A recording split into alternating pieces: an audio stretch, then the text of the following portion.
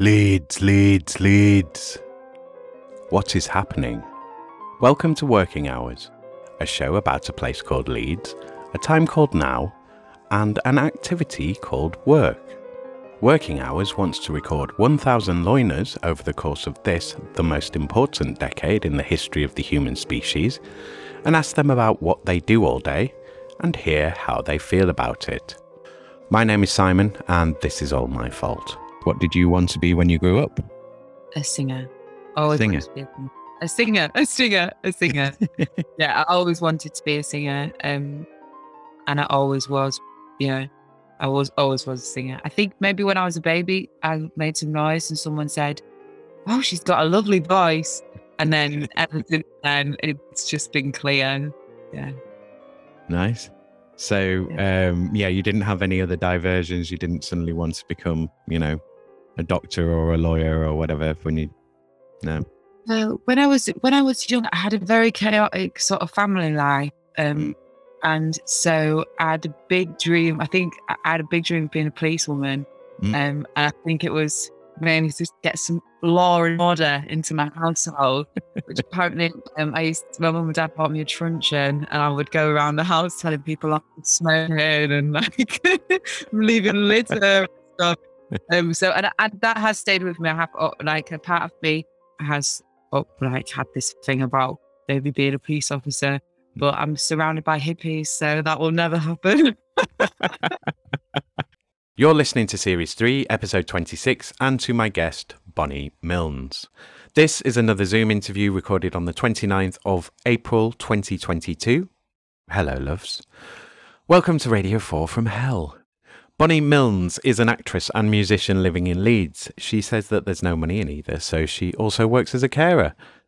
At the beginning of the pandemic, her band stopped performing and she lost her business, a rehearsal studio in the centre of York. Living on her own and finding her work as a carer harder than she'd ever experienced before, it was a particularly dark time in Bonnie's life. Now she is inspired to bring people together and make the most of her new life in Leeds. As Bonnie has always been passionate about fashion and has mountains of clothes from previous shows, she began a clothes swap from her home in order to meet like-minded women. Since then, she has met some amazing friends who she's been on holidays with and gotten close to. Bonnie says, "I feel very lucky to have this community and I want to share the love." Whilst the swaps are free, so as not to exclude anyone currently hard up, there is a suggested £4 donation to the swaps and the proceeds are donated to women's charities. The cost of giving a woman a whole fresh start after experiencing domestic violence is absolutely enormous, so Women's Aid need every penny. To find out more about Good On You, go to goodonyou.eco. To donate to Women's Aid or find out more about the work they do, go to womensaid.org.uk. Now, please enjoy this episode of Working Hours with Bonnie Milnes. Okay, so what is it that you are doing now then? Now I am, so for money, and something that I've done since I was 18 has been a care worker. So I work with one client who I've worked with for 7 or 8 years, and I go to her home and support her to live a safe and healthy life and do that. Like, I do live in shifts, so I go and stay with her for 24 hours and I do that once or twice a week. I also am a singer and a performer, and I have a band. We go on tour sometimes, and I do a bit of acting and sometimes a bit of modeling and stuff. But that stuff doesn't make any money, so that's just all even the music doesn't make any money. So that's all just for fun, really. But I would still consider that work. Yeah. So, I mean, would the ideal then be to be paid full time as a singer? Yeah, it would. I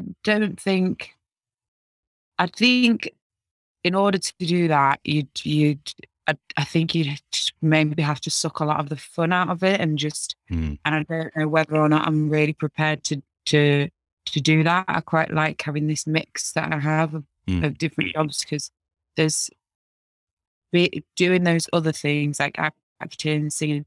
You don't really get you're not really helping anyone by doing those things except for yourself, and you might write a song that will really resonate with someone and change and make them feel better. But I don't know, like my sister's got Down syndrome, and I trained at uni as a sort of special ed teacher, and I've always felt like I have some kind of duty to do that line of work. You've been doing that for a few years. I mean, were you doing any care work before that then? I've been doing that since I was 18. So I was doing it when I left school. Then I worked as a care worker and, for a while, and then I went to uni to study to be a special needs teacher, and did that. But I kept looking after this, working with this lady whilst I was doing that. And then I graduated, and I went to work as a special needs tutor. But that just took all of my time, and I had no time to do any music or do anything creative. And I got quite depressed, to be honest, because I didn't really have much of a life outside of it. And I loved it. I loved the students, and it was the funnest job. And but it just wasn't worth the sacrifices. Yeah.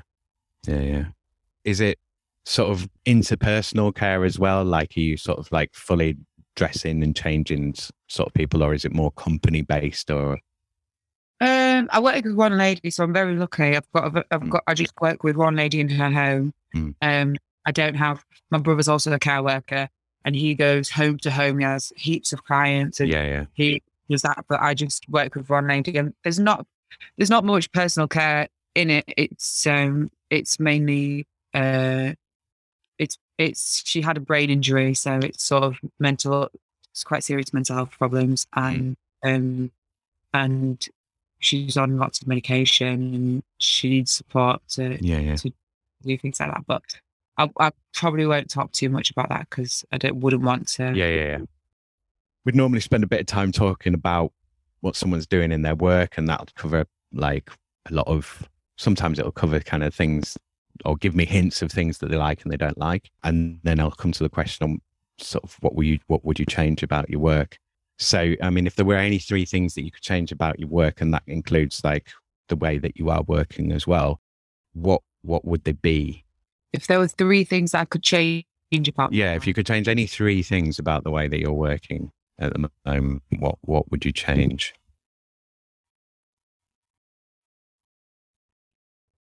I would like to be paid more to do the music, because I could then offer my band more money.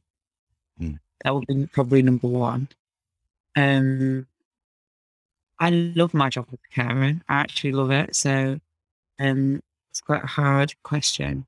So I'd like to be paid more to do singing. I would like to have more clarity in the acting stuff, because you never know what you're doing with that at all. Like, you keep they tell you, oh, we might need you in June. So you keep the whole of fucking June free. And then they'll tell you like, oh, like May the 29th, well, we won't need you next month. And you'll be like, oh, great. So I would maybe have some more clarity on that. And with the sort of support work and caring, I would maybe like to work with my colleagues a bit more, because most of the time it's 1-to-1. And I really enjoy working when they're also working. Sometimes when we go out for a day and take her out for the day, then there will be 2 of us. But a lot of the time I am on my own, just with her with that job, and it's nicer to be another colleague. But obviously there's financial strains on that. It's hard to afford. I think that's it. Cool. Okay. So I'll go back to lockdown now. So I mean, if you take us through sort of where you were at as we went into lockdown, and then sort of just through lockdown, and how that changed your work, and has that changed your work permanently, or is it back to normal, as they say? Well, it changed my life completely, the lockdown. Before the lockdown, I had my own business in York. I had a rehearsal rooms, like rehearsal studios in the centre of York. And that closed. And I was also working as a fitness instructor at my local gym, and that stopped. And the only thing that I had left was the caring job. and my band obviously stopped touring. And the caring job got really, really, really hard because the government were saying that to work with our client, she was going to have to be in a separate room without us. We would only be able to, she wasn't allowed to leave. We would have to deliver her food to her. We weren't allowed to take it outside. When we saw her, we would have to wear masks, full PPE, gowns, everything. And this woman has no idea about the pandemic. She's got no memory, and she's got severe mental health problems. So I was seeing nobody at all except from this lady who I wasn't allowed to talk to my other colleagues, who I actually felt like I was torturing because I felt like what we were doing was really, really not good. It was much more dangerous than allowing her to mix with us who were mixing with nobody else, if you see what I mean. Yeah. So I became very, very, very down, probably the most lowest I've been in my life. And it was just a horrible, horrible time. I hope we never go back. Yeah. So, I mean, were you doing the same amount of hours through then, or was everything taking longer? Or did you get more hours put on, or? Well, I was working because my colleague was pregnant. She stopped working, so I was then doing all of her shifts. And so I was working a lot, but to be honest with you, so we sort of appealed to get that shielding thing off the lady that we care for because she is physically healthy and she didn't really need it. But the doctors, the GPs sent it out to everyone blanket. So this person must shield. So we repealed it, and thank God they said, yeah, this was a mistake. She doesn't have to shield. So we began able to take her out, and I had my small crossovers in the morning with my colleagues, and working completely saved me. I don't know what, I guess it was catch-22 because if I wasn't doing that job, I would have been able to mix with my family and I would have been able to mix with but because I was doing that job, I was lonely, but then the job saved me from loneliness because I was working with the lady. Yeah. So, I worked a lot actually. I worked I saved loads of money doing it, and I was able to go off. I went to Spain for a month at the end of the pandemic because I just saved up. So like well deserved as well at that point. It's just like, oh. So sorry to make you go through that again. Do you think it's changed your work sort of permanently, or do you think it's changed your attitude to work at all? Or it's changed my. I have. I don't know. I really, really enjoy that job, and I really, really have a lot of time for my colleagues, and we became very close during that time. And we went through something together, which I think was, very significant. I will definitely never forget it. And I think that's what's changed about my job is my relationship with my colleagues. And I don't know, it was so unexpected. It was so weird. It was just. Yeah, I don't think we processed it yet. We've kind of gone into forgotten about it mode, but then at the same time, I was interviewing someone yesterday and we were sort of covering this. And it was like, trying to remember the dates of stuff and how long ago was it and when was it? And because time sort of collapsed. This is like, when did things happen? What's going on? Doing that thing that you do with travel, you're like, I can't really remember it. Yeah. Or try not to remember it. Yeah. I did actually start a podcast, when I was during the lockdown. So all right. About halfway through, I moved to Leeds, moved in with my boyfriend, and he had a home studio, so we made our own little podcast downstairs, which was great actually. Cool. What was it on? It had different themes each week, so it had different sort of themes. I guess it was mainly aimed at women. It was quite funny. It had lots of stories and lots of different guests, but it really did help to be more sociable. Yeah. Yeah. Yeah. Is it still up then? Is it still available? I was actually on like some streaming thing where you had to pay like £10 a month. So Yeah. I don't know if like you're on the same thing, but I was like, Yeah, it's like it's just an expense at that point. If you're not doing it sort of regularly, it's just it's just throwing money away, aren't you? Unless you can actually monetize it. So yeah, but that was that must have been a nice thing to do. How many episodes did you get out? Do you think? 5, but they were very well produced. Like and obviously, yeah, I write music, and so it was nice to live in that house because there was a studio in it and stuff. And yeah, for a while, there were so many weird stages of it. For a while, my dad said that because I met my boyfriend just before the pandemic, and then I got really depressed, as I said, and so my dad had moved in with me away from my family to sort of help me and look after me whilst I was working as a carer. And then I wanted to be with Rufus, my partner, and my dad had said, you can't live in this house. It was our family house. You can't live in this house if you can also mix with him. Yeah, we moved to a caravan park, like a boatyard, moved into a cabin and lived in there for a while. So many stages of the lockdown that were like really strange. It just went on it was weird because it went on forever, but also there were like respites in it for some people. I mean, because everyone had a different experience as well. Because obviously you were working all the way through it, and like some people were working all the way through it, and then we're working at home, and then we're doing like more hours than ever, and it's just so. I mean, so many of us went through the same thing, but then we didn't at all. It was such a different kind of experience. And there's some people it feels like it didn't even happen. Like my best mate, she runs the boatyard. Yeah. And at the boatyard, it was like there was no pandemic. Everyone was just living in their boats, living like. I was just like, at my work, it's like everybody's covered head to toe in plastic, and like over there, it's just like it was just so weird, the different world. And how people reacted to it as well. And like some people are like, no, you're not allowed within 100 yards of my house. And other people are like, I don't care, whatever.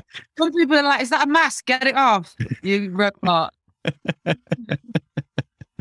It's like, I have to wear it for my job. Yeah. Well,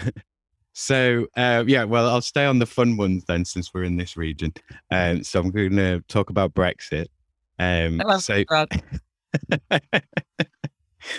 This always gets everyone like full of joy. So have you noticed any effect on your work since we Brexited? No, to be honest, there's not really any difference whatsoever in that industry. Yeah. I mean, if we're talking like Tory government, there's obviously a lot less mental health support. Like mental health is just, with the lady that I work with, has gone down the absolute pan. With my sister, social workers, everything's just gone down the absolute pan. But Brexit, I haven't really noticed, to be honest. Yeah. I don't know whether to kind of talk more about the performance side of stuff, or whether to go into a question, and whether this question will kind of lead us into more of that kind of thing. So if I give you, so basically the questions around social media and kind of how much social media takes up of your work, and how beneficial is it to your work? Like, and is that time investment worthwhile? See, if people who are listening to this, it's like, I'm actually formulating a question over time. So eventually it will be like an actual question. But yeah, so on the social media front, like, how does that affect your work? Yeah, I guess I have to use social media in order to publicize when I'm going to play shows. I enjoy social media. I enjoy posting on social media. When I look at social media for too long, I get really depressed. I think as everyone does. And I also feel this sense of guilt sometimes on social media, that like I do present quite as everybody is doing a perfect life. Yeah. And I just feel really guilty that someone might look at it and then think like, oh, is this what's I don't know, comparing myself, but you're comparing yourself to something that doesn't exist. Yeah. And then I do really feel that guilt. So I try and be as real as I possibly can, without obviously and take a picture of my shit. But I also I also don't oh yeah, I don't know. You have to be very careful. I mean, in all honesty, my band Instagram is so bad, and Facebook and everything. I post probably a week before I go on tour, the dates for it. And yeah, I'm surprised that anyone even comes to the gigs because there's no way for them to know about it. So would you say your social media game's strong then? I have so many Instagram pages for different things that I've set up and then they've gone down the pan. I've got sketch shows that I made during the pandemic. But at the moment I'm doing the Good on You stuff. That's my main work as it was. I'm running a clothes swap for women's charities in Leeds. Okay. To help bring together women and to help, be sustainable and share clothes and stuff. So at the moment, that's what my social media game is all about. My social media game for the singing is very, very weak. Is there any of you singing on it? At least there are bits, yes. Yeah. And I'm usually, but the thing is, I go through these stages of reinvention where I take everything down. I contacted my old record label, Young Thugs, and I said, you need to, I'd got it into my head that everything needs to come down. They're like, are you sure, Bonnie? I'm like, everything, clean slate, everything. Then it goes, and 6 months later, I'm like, I've done nothing new. I'm like, I need that stuff back.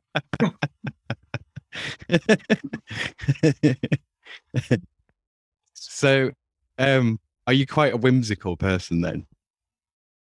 Yes, I definitely am. Yeah. So, do you need is the social care side of things then kind of like an anchor of?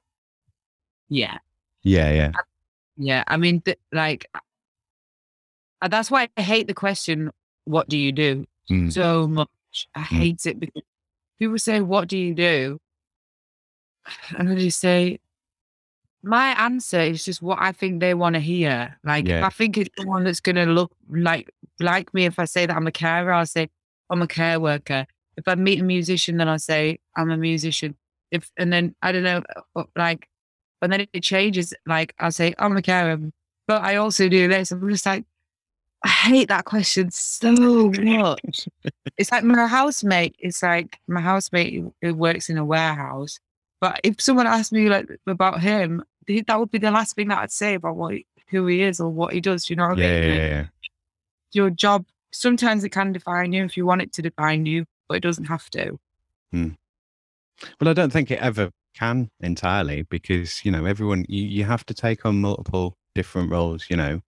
You're a child to your parents and you're a parent to your children if you have children and so on. And you're someone's doctor or lawyer, or you've got so many roles to fulfill in society that and then it's the sort of I think a lot of it can be laid at the feet of the media. I think there's a human tendency to kind of condense everything and abbreviate everything and just kind of simplify it, but the media reinforces that for us. So part of the reason that I wanted to do this was I wanted there to be a careers advice kind of level to it, to say to people that there are all these different kind of jobs and different kind of things that you can do. And it's not just, there aren't just 12 jobs in the world like a journalist. And, if you look on TV, if you look in films, especially the kind of jobs that the lead characters in films have, it's very narrow. It'll generally be, how many of them are cops and how many of them are, journalists and how many of them are hard-hitting lawyers and all of this. At the moment, it's everyone works in marketing, but you don't see them saying that they work in marketing in TV and film because it's too fucking boring. I don't know what we're marketing, but everyone's doing it. Yeah. That is a very good point. I mean, you know what you're marketing with your social media, or you know what you should be marketing, but you're not necessarily. I'm not marketing anything. Need to become one. Okay, so I'm going to move on to my UBI question because I think it'll flow quite nicely this way. So, if you were getting a universal basic income, what do you think that would change about your work? Do you think you, I mean, as I put it to someone recently, do you think you would just lose a lot more money on your artistic endeavors? Would you just be spending it on like doing more art stuff? Yeah, I probably would. I definitely would still could be a care worker. But I don't know. I don't know really. I think I would. UBI is one like I'm not sure. I understand why it would be really amazing, and I can see all of its benefits. But I don't know. How's it work? Like, Who's paying? yeah, and I understand. Like, I understand the sort of premise of it and stuff. Yeah. I just only really worked with like. Don't know whether it would work with everyone. Like, I feel like whether or not it's a good or bad thing. Like my brother, who's a care worker. If you're like in a world that's like all my brother's mates are like when they're not at work, they're getting pissed. That's literally just the truth of it. And I think the work gives a lot of them like something to keep doing and like and some purpose and somewhere to be because life can be tough and it's nice to know that you're needed in this place and I just think that for some it would be good, but I just really worry about others and UBI. Like a sort of the meaning creating function of work, of like work being able to give you meaning. And then, well, I suppose it's a question of whether you think everyone has the ability to make their own meaning for themselves. And I think, we've all got that capability, but a lot, it needs to be nourished and supported and nurtured. And, but I think there would be a lot of good that would come out of it. In many ways, if we think back to the pandemic, like, a lot of the films would be just everyone's, all the panic buying stuff that was in the media at the beginning of it. Like that was very much something that they wanted to push because that's like a story that news can sell of like panic, panic, panic. But, the reality was that most people were pretty calm and orderly and sort of looking to find the correct information and trying to do what was expected of them. And in most cases, again, people that were on it, they were ahead of the government and other people were just not engaged at all for whatever reasons. But then at the same time, would it be worse? Would that be a worse situation if there were more people kicking their heels? I mean, maybe there'd be more people around to have more money to go to your gigs. Or, they'd need more entertainment anyway. They'd need more things to be entertained by. I'm guessing. I suppose that is true. I would be interested in asking my brother if you didn't have to do this job, would you still do it? Because it definitely does give a meaning. And yeah, I don't know. Me and my dad always joke. We always just say, "Oh, the more he's at work, the less he's out of trouble." I genuinely mean that. But like, this one is there. We know where he is. Yeah. But I think as well, you need to care for other people. It's not just you need people to care for you. You need to care for other people as well. You need, you need that exchange. You need to feel useful. You need to feel needed, and you need to feel that you're doing something of purpose. And some people have it to like different sort of degrees. Like, yeah, I've sort of, oh yeah, but you're so right. Like, everybody does need to do it. Some people have one person that they put all of their sort of love and attention in, and then some people have like they're different people. But I also, I'm drawn to finding even friendships where like my friend is sort of like in a troubled spot, like and like some people say like you're a carer or you're the person being cared for in different friendships and relationships and stuff. I do quite often go to find people to care for. Have you come across the term emotional labour? Remind me. So, well, as it sounds, but sort of, I mean, I was going to get your ideas on it, but you flipped it on me and put me on the spot and made me actually have to define it. I could Google it, but it's doing, the way I understand it, I think, is it's doing the work for people. It's like you're being emotional for them, like you're having to process your own emotions to make them happy, kind of thing. So it's like you're not allowed to have your own sort of anger or rage or whatever. You have to keep resetting yourself to be on the level for the other person. Does that make sense? Yeah, it does. Yeah, I think I mean, when you said being there with colleagues, was that come on, brain work, that being the kind of what am I trying to say here? Of like sharing the load. Yeah. It's not just about having someone to chat to. It's like having someone there that's engaged in what you're doing on the same level as you, rather than you just, because that's a different relationship. That's not a peer relationship, a caregiving relationship, is it? It's like a reliant relationship. Yeah.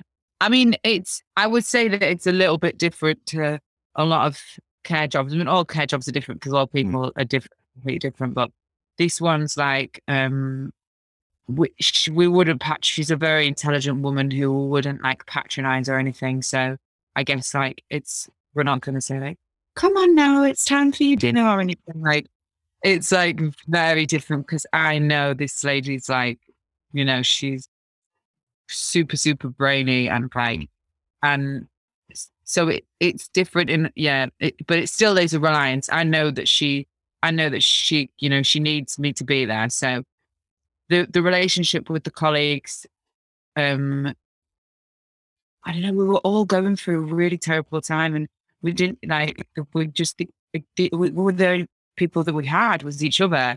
That was the only people that we saw. And I know all about it's mainly one colleague, to be honest, because the way the shifts work is that you take over from the other one. So she was going through, and I also was, and I don't know how close we would be if all of the pandemic and stuff hadn't happened, because we worked together for like 5 years beforehand, and we were just like normal colleagues, and like now we're very close friends, which is really nice. Well, that's it. It's like your war buddies. You've been through something that nobody else has been through, and only you two know what that was like. Yeah. You were there. We're the only ones that know. No, I mean, I'm sure. I know that everybody else had a tough time during the pandemic, but I just think particularly like NHS care. Oh yeah. Very hard. Because the rules were being made by government who had no idea of what it felt like to actually implement those rules on someone that was so vulnerable. To just get them to fully cover up and wear masks and not be in the same room as each other and not let this person outside of a room, and that's not like. That's for me. I felt like I was almost torturing this woman, and it was being made by someone who had no idea about the individual or what that is like for the carers to have to implement on the individual. Did you watch the film? Did you watch the film Help? No, I've not seen. Or so accurate. It's got Stephen Graham in it. Mm. It's so accurate. It's about the pandemic, and it's set in a care home. Mm. And like it's really, really amazing. I would highly recommend it. Mm. Yeah, I think we're going to start seeing a lot of those stories kind of coming through now. Yeah. Yeah, but it was utter chaos, and it was unprecedented, and it was, and you know, and it's that sort of narrow view again, you know, that I think we're all guilty of. But I, you know, and I'm being overly fair to the government here, which, you know, I suppose for the sake of some kind of balance. But, you know, it was a news thing. It was, and it was like, it definitely felt, from my memory of it, it was like kind of a blanket kind of, well, everyone just stay indoors then. Everyone just stay indoors. And then it's like, okay, well, but that's not going to work. Oh, right. People who need to go outdoors, who really, really, really need to go outdoors, they can go outdoors. But then what do they do? And who are those people? And how does that, you know, it's like, oh, well, everyone. Yeah. Yeah, for an hour. Actually, no, we're gonna have categories now. You're band B or what, tier 2. Well, that's it. It was like, you know, try all these different kind of quick all-in-one fits for the problem, which is never going to work. But then you can't design all the individual specific needs and so on. So, I mean, you know, it's not an easy task, and places did better than other places, and, you know, some things worked better than other things. And, but yeah, I mean, go on. Just perhaps instead of just put the, you know, the responsibility more on the individual and said, you know, there's this virus, you will get it if you go within 2 meters of each other. And then if you're vulnerable, don't go near someone else. And, you know, rather than, but then I guess that just shows sort of the faith that the government have in the public, that they felt like they couldn't educate and get us to make our own decisions. They had to set up I know it's impossible to decide, and that they like must have been really hard coming up with this legislation when you've got no idea what is going on. But yeah, I just think you're right. They couldn't have never done it individual by individual. So, but they could have maybe put it in someone's hand. Definitely could have been done better. Yes. We can agree on that. Okay, so I'm going to come to we've done Brexit, we've done social media, done COVID, so climate change. So, I use climate change because it's a big kind of catch-all for the environmental stuff. So, and my question is generally about whether, from a work point of view, it's a concern, and whether it's something that you can do anything about in your work. Are you just creating carbon by working, or are you kind of, is there an adaptation and mitigation and things that you can do in your work, or things that are happening, or, you know, policies being designed of like, well, this is going to change this working in the future. Yeah, if I can just get you to speak around that. I mean, I think the NHS, healthcare assistants, nurses, doctors, and care workers contribute hugely to climate change because of all of the single-use plastic we use. Like with all of the medication is just covered in plastic. Of all the tests, they're just absolutely covered in plastic. My client is, her brain injuries affected her being able to regulate the temperature. So her house has to be really, really warm all the time. And because otherwise she'll be too cold. And yeah, it's not great at all. I think that the pandemic, I felt like we were really making, with the single-use plastic thing, I really felt like we were making waves before the pandemic. Yeah. Like, we stopped using the bags, we stopped having unnecessary packaging on fruit and vegetables. And then since the pandemic, we've just kind of been, that was really, really bad and really traumatic. And we'll just focus. But it was also like it kind of had to go out of the window. So at the same time as like all that traffic fell, you know, the skies were clear, the roads were clear mostly. And then, but then at the same time, the streets started filling up with, you know, face masks and, And it's kind of like, oh, the birds and the animals are coming back. And then everywhere you went, there was like, oh, there's face masks everywhere and, hand sanitizer bottles. And Yeah. I think but there's also, we can't work from home like at all. And so we all have to go into work. One thing that I think is good about my work is they're like living shift. So we're not traveling to and from work 5 days a week. We're traveling to and from work like once or twice a week. yeah. And off peak hours, I would guess. Yeah, off peak hours. Yeah. And can you walk to your client? Is she within walking distance? No, I used to, before I could drive. So I live in Leeds and she lives in a village outside of York. I used to get the train from Burley. So I used to go from here to York. Then I used to run from York Station to the village that I work in. So it was like a commute. Like it was a long, long commute. But like I said, I only did it like once or twice a week. So it wasn't too bad. Now I can drive. I do drive there. And it makes my life a hell of a lot easier. I am going to be moving closer towards York way, so I don't have to drive as far anymore. But my partner lives in York, so yeah, I guess she lives rural. Like it's pretty hard to get to, but it's not every day. So that's one really good thing about the pandemic is people did learn that they don't have to travel every day so far. Yeah, and use the car for everything. I mean, it like that question can be a bit awkward, especially if there's the tendency to sort of, you kind of guilt trip yourself. Like, well, I don't do this and I don't do that. And it's like, well, I am vegan, but nobody can win. Like nobody is perfect. No, I guess we just. But some people are definitely worse than others, and this is where I always like to go back to billionaires shooting themselves into space. If only they weren't coming back. Yeah.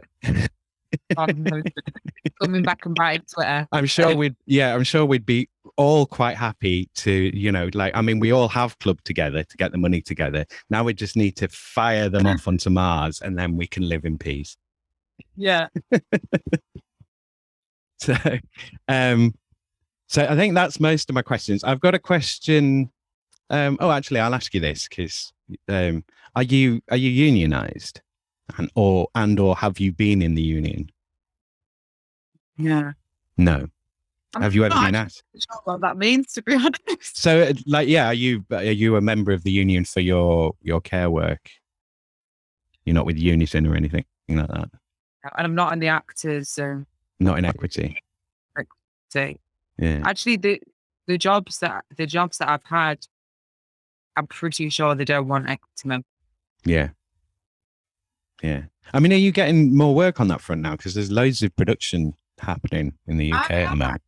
Yeah, I've been getting some really cool jobs, and that side of things is going good. And it's a lot easier to manage doing the acting because you're just one person. You don't have to figure out 5 other people's whereabouts and organizing, rehearsals, renting rehearsal space and stuff. Like it's just you, and so it's a lot easier to manage. I mean, do you like that side? Do you like the kind of organizing side? Do you like? I mean, I like organizing myself.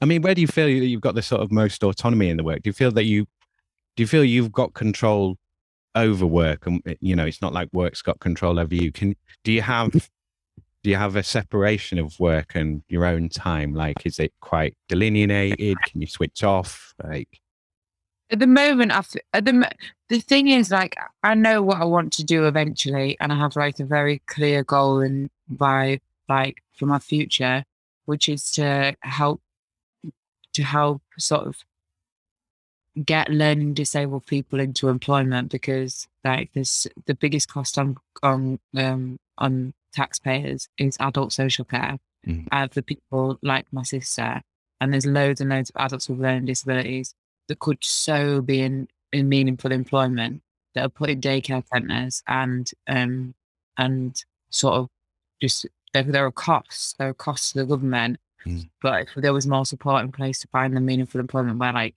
they definitely could do it, like I strongly and firmly agree that like learning disabled students, there is the right job for them. It just needs to be found and it just needs to be facilitated.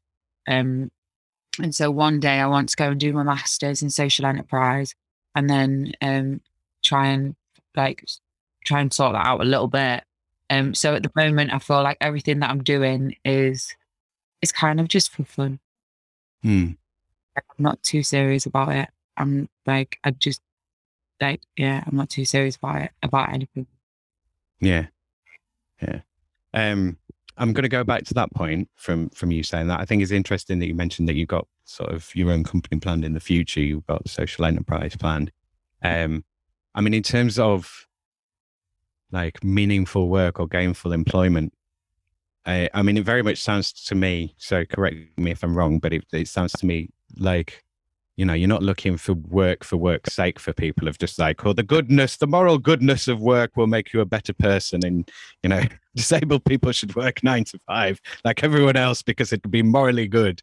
It sounds like, you know, like we've said before, of work giving you some meaning and something to do and a role in something rather than just, you know, being treated a specific way, you know, unless you've got the sort of, you still get lumped into that bracket of sort of being disabled and kind of, oh, well, they can't do anything or they shouldn't be doing anything or.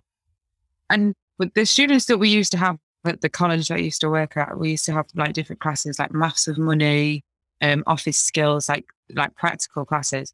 In the maths of money one, we would say, so you're going for this job, they would all be going for different jobs. It's an amazing institution. It's called Blueberry Academy. It's in York and it helps to find young adults employment and sets them up with employment and stuff.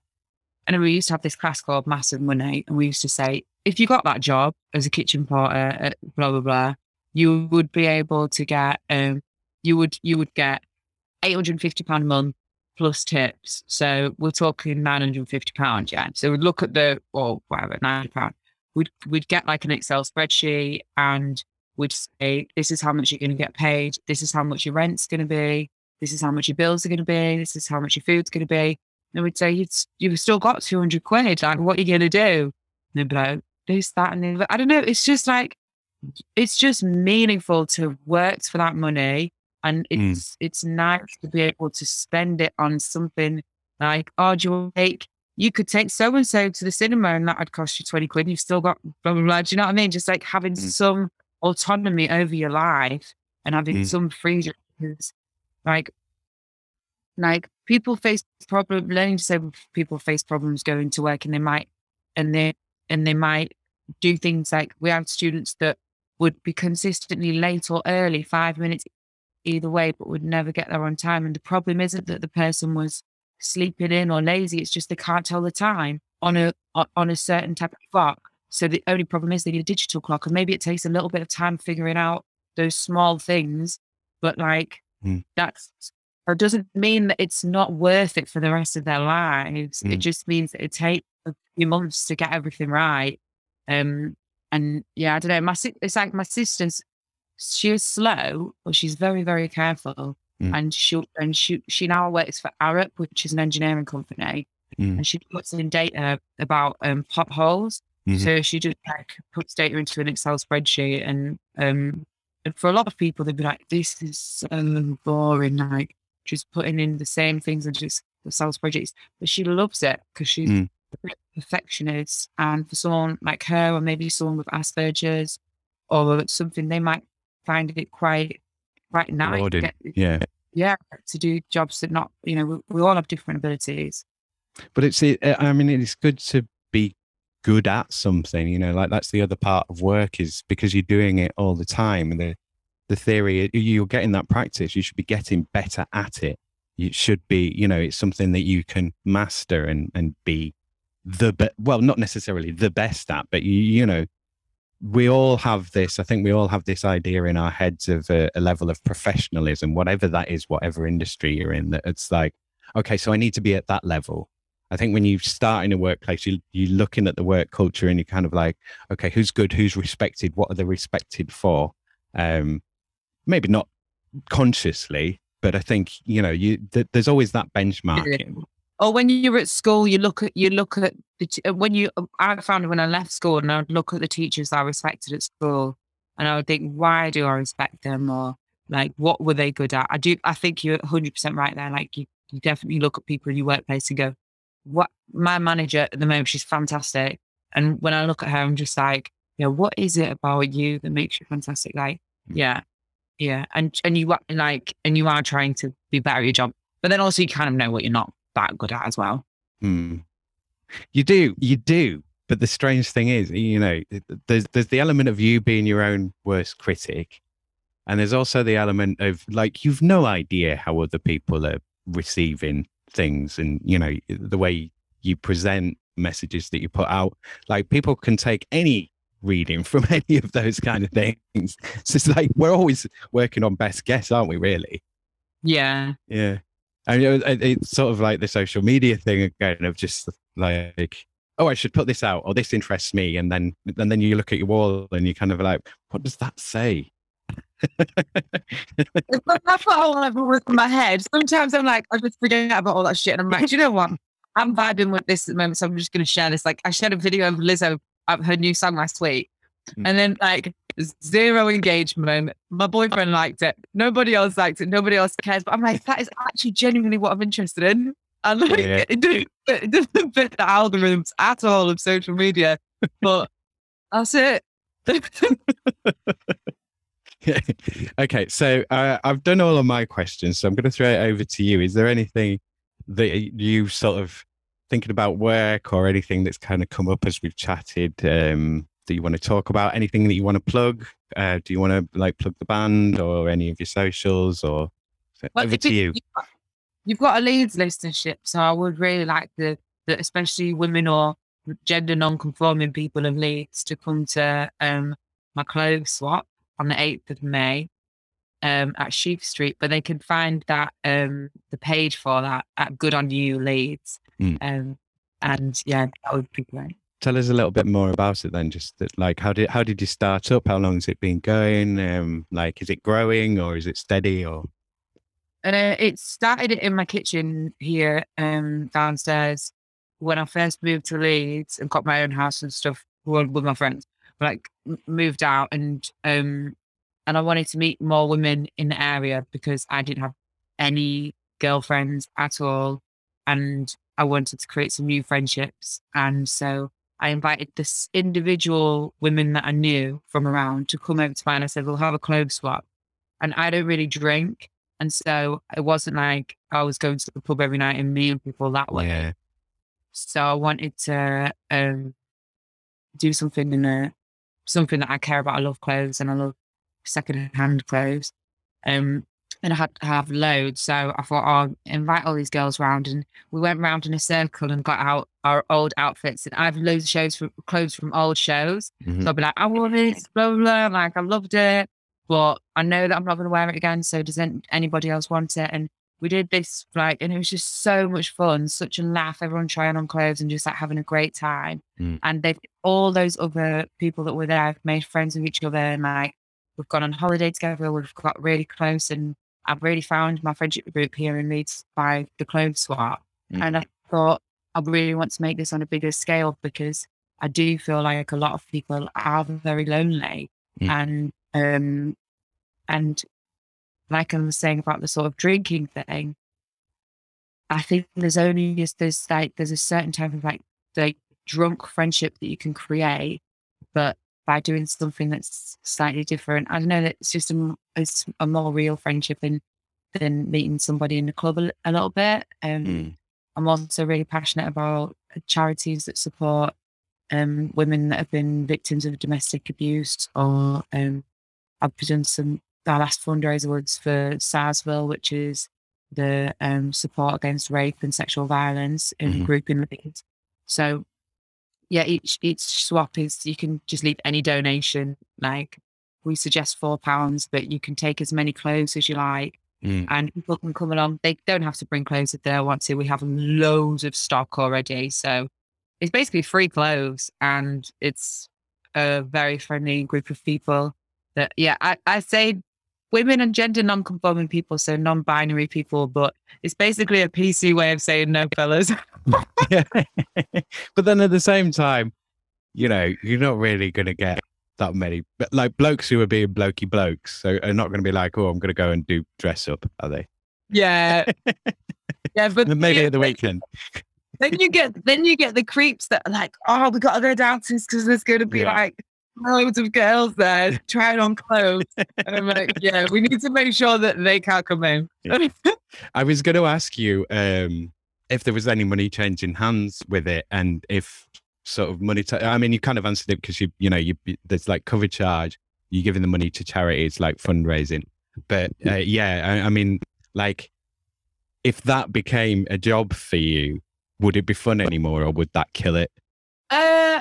Yeah, it would be pretty amazing. Like, I do actually see that as being like a future idea. Is if I could make this into a thing, good on you, and do it in different cities, and even get other people to do. You know, like we do Macmillan coffee mornings or whatever. People can host their own Macmillan coffee morning. But like, if people could host their own good on you, and they can just like invite their friends over and swap clothes, and then raise some money for a charity. Have you tried doing that online? Like, so you could have it at a distance, so people could. I mean, you're not going to have we'd be dressing up on camera. It wouldn't be the same, but I mean, maybe you could. It could be quite interesting. You'd have to send. Yeah, you'd have to post the items to each other and stuff. So it wouldn't. But I mean, better than going to landfill. Yeah, it is. But I also think that the actual loveliness about it is just being with each other. Yeah, being in the physical space and being, and passing the clothes and everything. And I think that that's what people are craving. They're not craving another fucking Zoom party. I never went to one. No, I did. I went on one. I went on before I actually started going out with my boyfriend. He did like a live stream, like a gig as a DJ. And I was watching it, and I just felt like a creep because I was there watching it. No one could see me, and I was like watching him and all of his friends, and I was like, "This is so weird." But yeah, I think it has to be in person.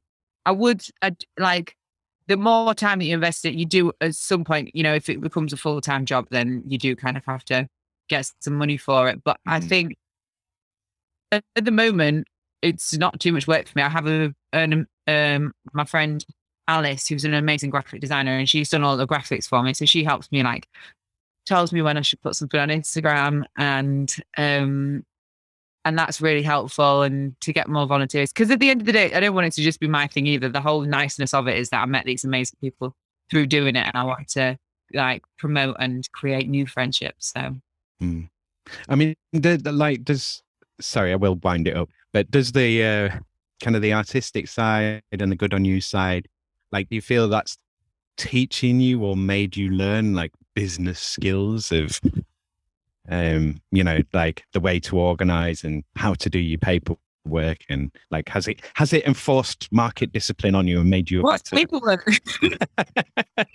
What's paper? No,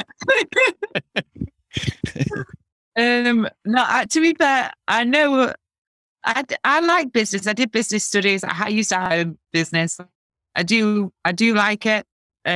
This is not a business. This is just, there's literally no money changing hands. We just take the money for charity, give it to charity.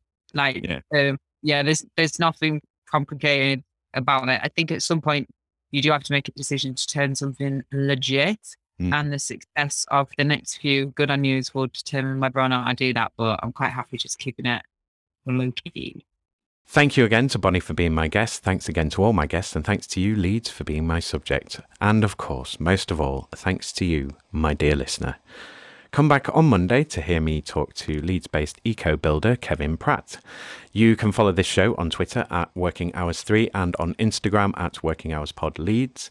Use the hashtag Working Hours Pod Leeds to stay up to date on when new episodes are being released. DM me with your questions, or most importantly, to get in touch if you'd like to be my guest on this show. Please do chuck in anything you can to help the show grow. go to ko-fi.com, that's ko-fi.com/working hours, and join me there for £1 a month. And or you can make a one-off donation of whatever amount you want there. You can also go to patreon.com/working hours pod to support Working Hours, again from as little as £1 a month. Why not be super awesome and join both? There are live streams with me on the Patreon, and you can get access to the Working Hours Discord with a Ko-fi membership. So go crazy. Spend on this show like there's no tomorrow. Why not? Your planet is burning. Your house is on fire. Your governments are criminals. The oil industry are maniacs. And bankers are completely insane. We're losing everything. We aren't acting like it. Do something new and something different. Remember to like, share, follow and subscribe to Working Hours. Work for peace and plan with kindness. Okay, that's me. Cheers, ears. Take care out there and be kind to each other, Leeds. If you're listening to this, I assume you have some connection to Leeds, like living here or being from here. If you're such a person in Leeds or from Leeds and you haven't done your recording for Working Hours yet, then don't wait. Email me at workinghourspod@western-studios.com and let's arrange some time to record your Working Hours interview. If you want to be a guest on the show, put guest in your subject line and add a short bio in your message along with some indication of your availability. I will need a 2-hour window for us to record in. I can record in your work time or during your downtime. I have been recording interviews for Working Hours for over a year on Zoom, but I can record offline as well. How do you feel about work? What do you like and not like about your work? You can be on Working Hours anonymously, or you can promote yourself, your company, or your brand. Cleaner or owner, what is your experience? Have your voice heard for a change. Share your wisdom with people who want to hear it for a change. Give us the inside skinny on what's happening in your industry. Loiners, what are you doing in the world? What is Leeds doing most of the time? Be a part of local history. Be on Working Hours. This is your show, Leeds. It's all about what you are making and have made of yourself and of our city.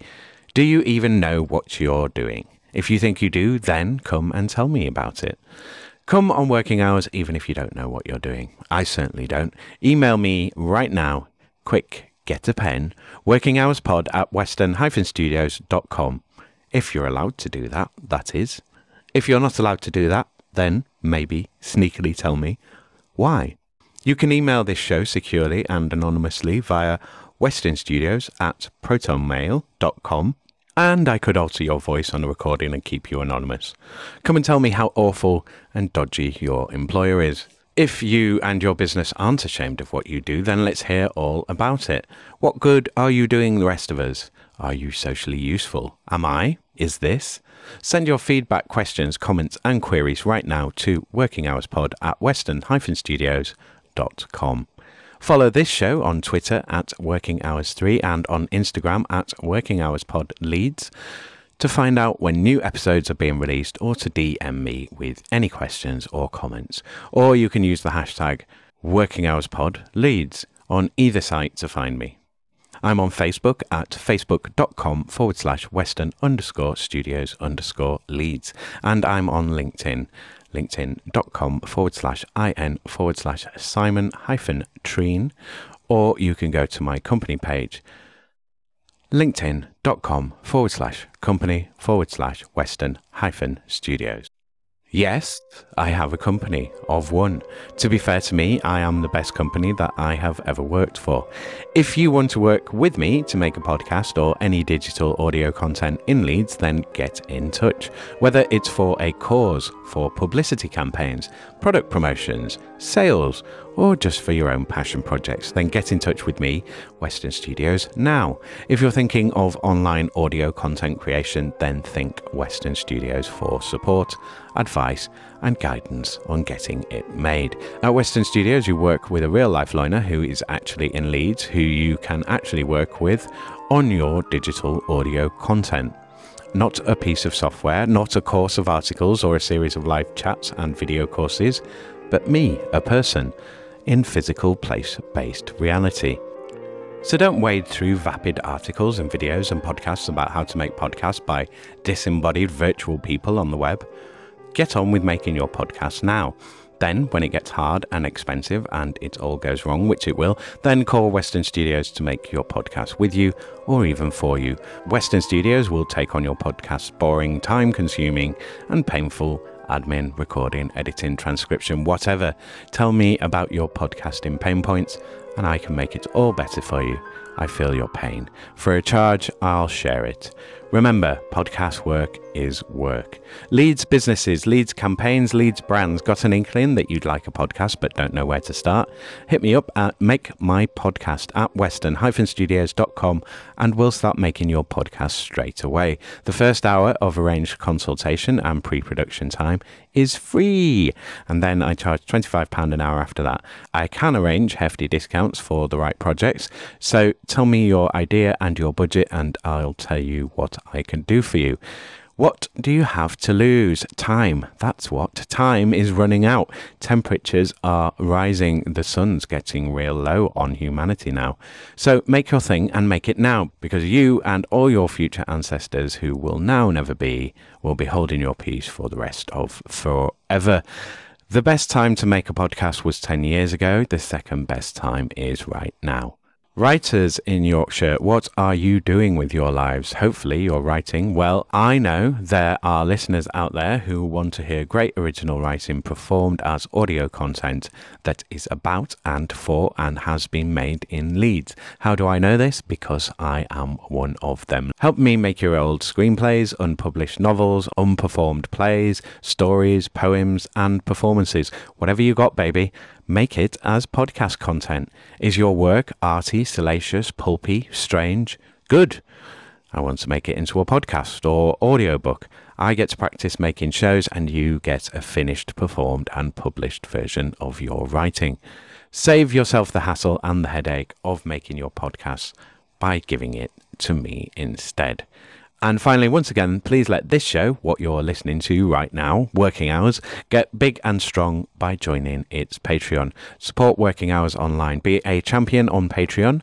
Don't ask the membership fee. It's £1. For £1 a month, you can really inspire me and motivate me. Maybe one day you'll even cover my costs. Go to patreon.com/working hours pod to sign up, or go to Ko-fi, ko-fi.com/working hours and join me there for £1 a month. Be super awesome and join both. There's a monthly live stream on the Patreon and you can get access to the Working Hours Discord with a Ko-fi membership. So do both. Go crazy. Spend on me like there's no tomorrow. Why not? Your planet is burning. Your house is on fire. Your governments are criminals. The oil industry are maniacs. And bankers are completely insane. We're losing everything. Act like it. Do something new and something different. Work for peace and plan with kindness. Remember to like, share, follow and subscribe to Working Hours. Tell your gran, tell your housekeeper, tell your gardener, tell your parole officer, tell your boss. Tell Leeds and I'll see thee next time. Our Kid. Working Hours is presented, edited and recorded by Simon Treen for Western Studios Leeds Limited. The music was The Bees from Chopin's Etudes, which is in the public domain and was taken from museopen.org.